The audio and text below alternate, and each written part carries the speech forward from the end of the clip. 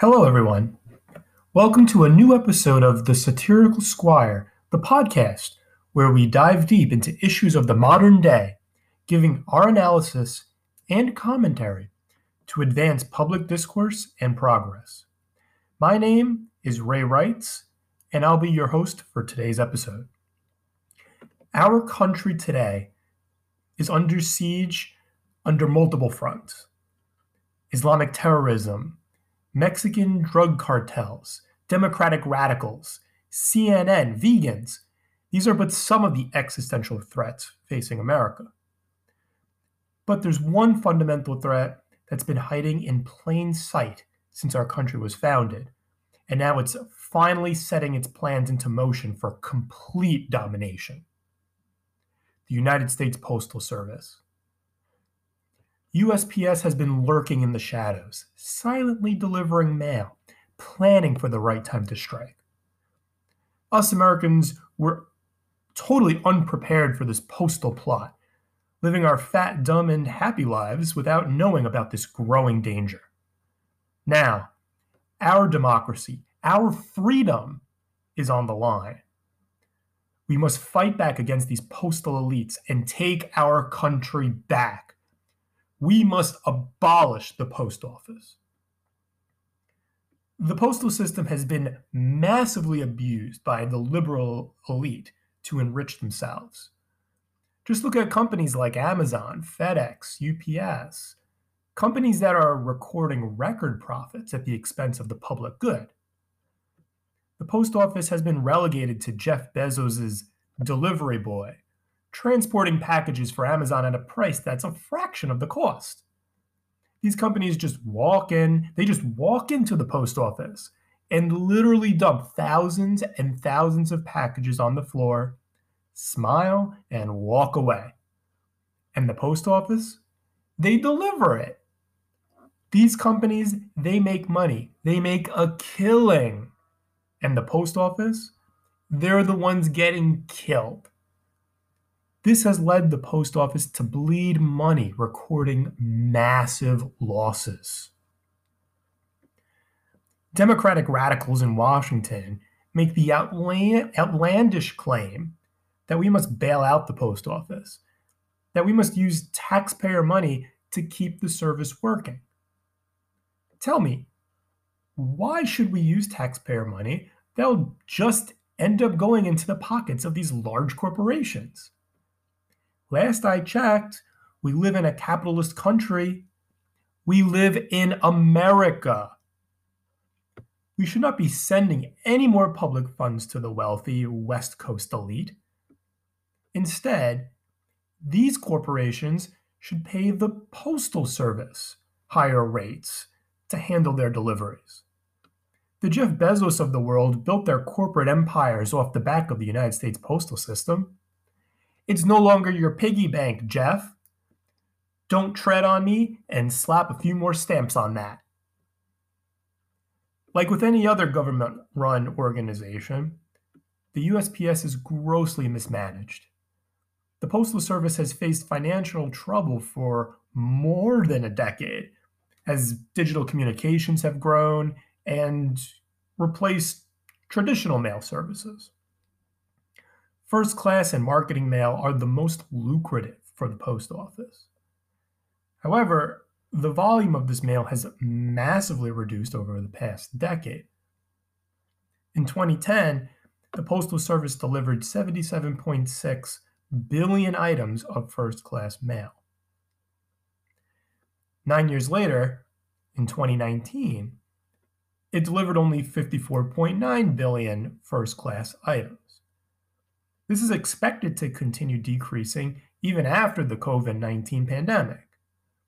The agency is projected to lose an amazing $23 billion over the next 18 months. But it's not just declining revenues that have caused this financial mess. It's out of control expenses, all of which are completely self-inflicted and needless. In 2006, Congress passed the Postal Accountability and Enhancement Act. This act required the USPS to pre-fund 75 years worth, I'll repeat, 75 years worth of retiree health benefits in the span of only 10 years, a cost of approximately $110 billion. By pre-funding 75 years worth of future retiree benefits, the post office is in essence funding the retirement benefits of future employees who haven't even been born yet. That's crazy. There is no logical business reason for giving the post office this special treatment except to continue funneling public money into the hands of the elite. If the costs of this retiree healthcare mandate were removed from the USPS financial statements, the post office would have actually reported operating profits in each of the last 6 years. It's an extraordinary mandate and makes absolutely no sense at all. Now, if this still doesn't sound completely crazy to you, just think about this. No other federal agency or private corporation, none of them, are required to pre-fund their employee pensions like the USPS is required to do. The rest of the federal government and 2/3 of the private industry instead follow a pay-as-you-go approach.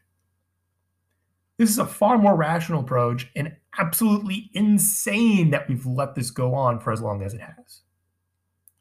The elites further line their pockets with restrictions on what USPS retirement accounts can invest in. Postal Service retirement assets are restricted to invest only in special treasury bonds.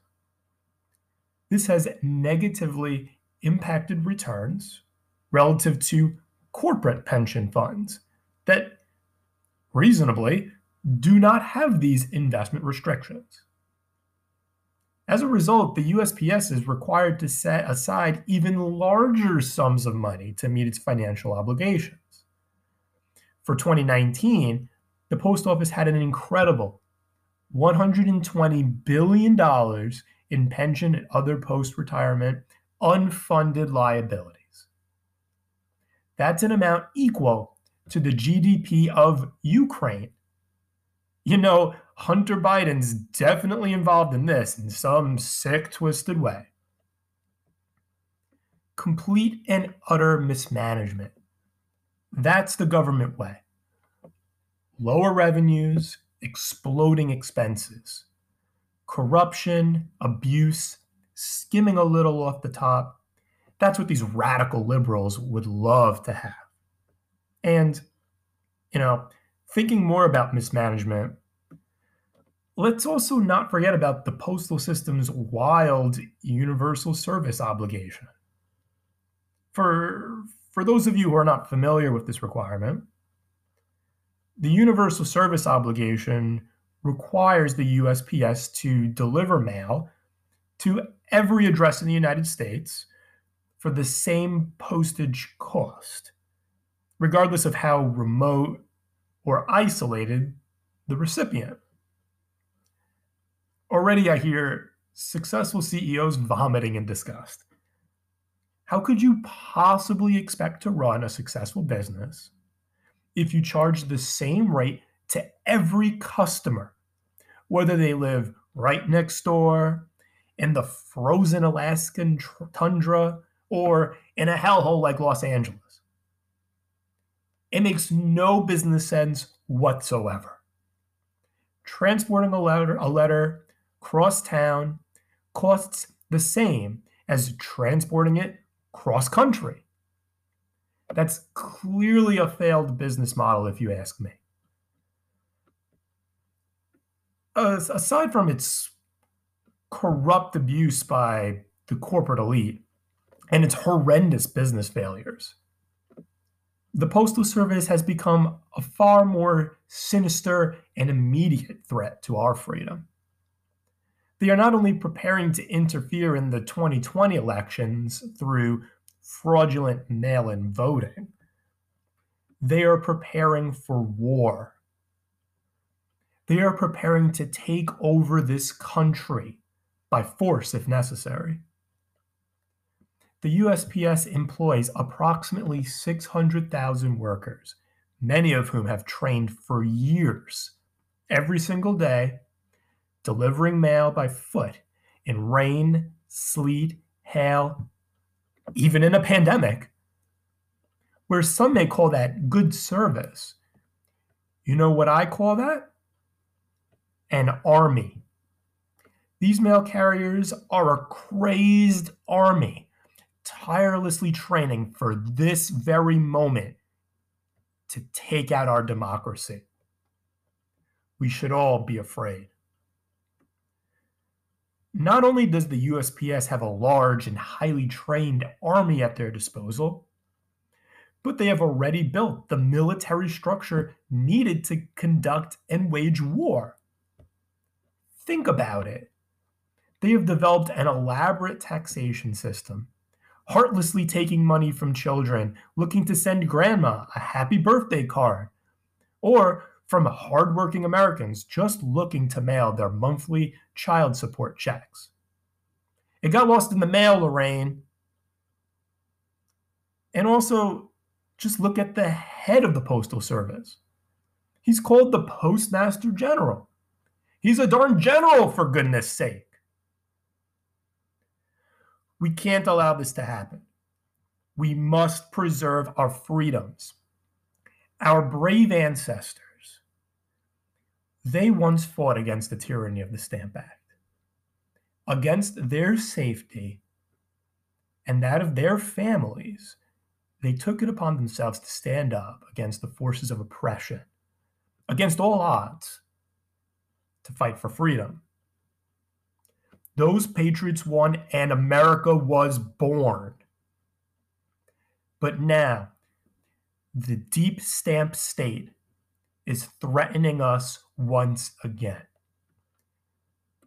History will look back on this era, this time, as the moment when the people rose once again against our postal oppressors. We must stand together, united, strong, and stamp out this terrible freedom-hating menace before I receive my ex's lawyer's letter of final notice and lose child visitation rights for good. Thank you.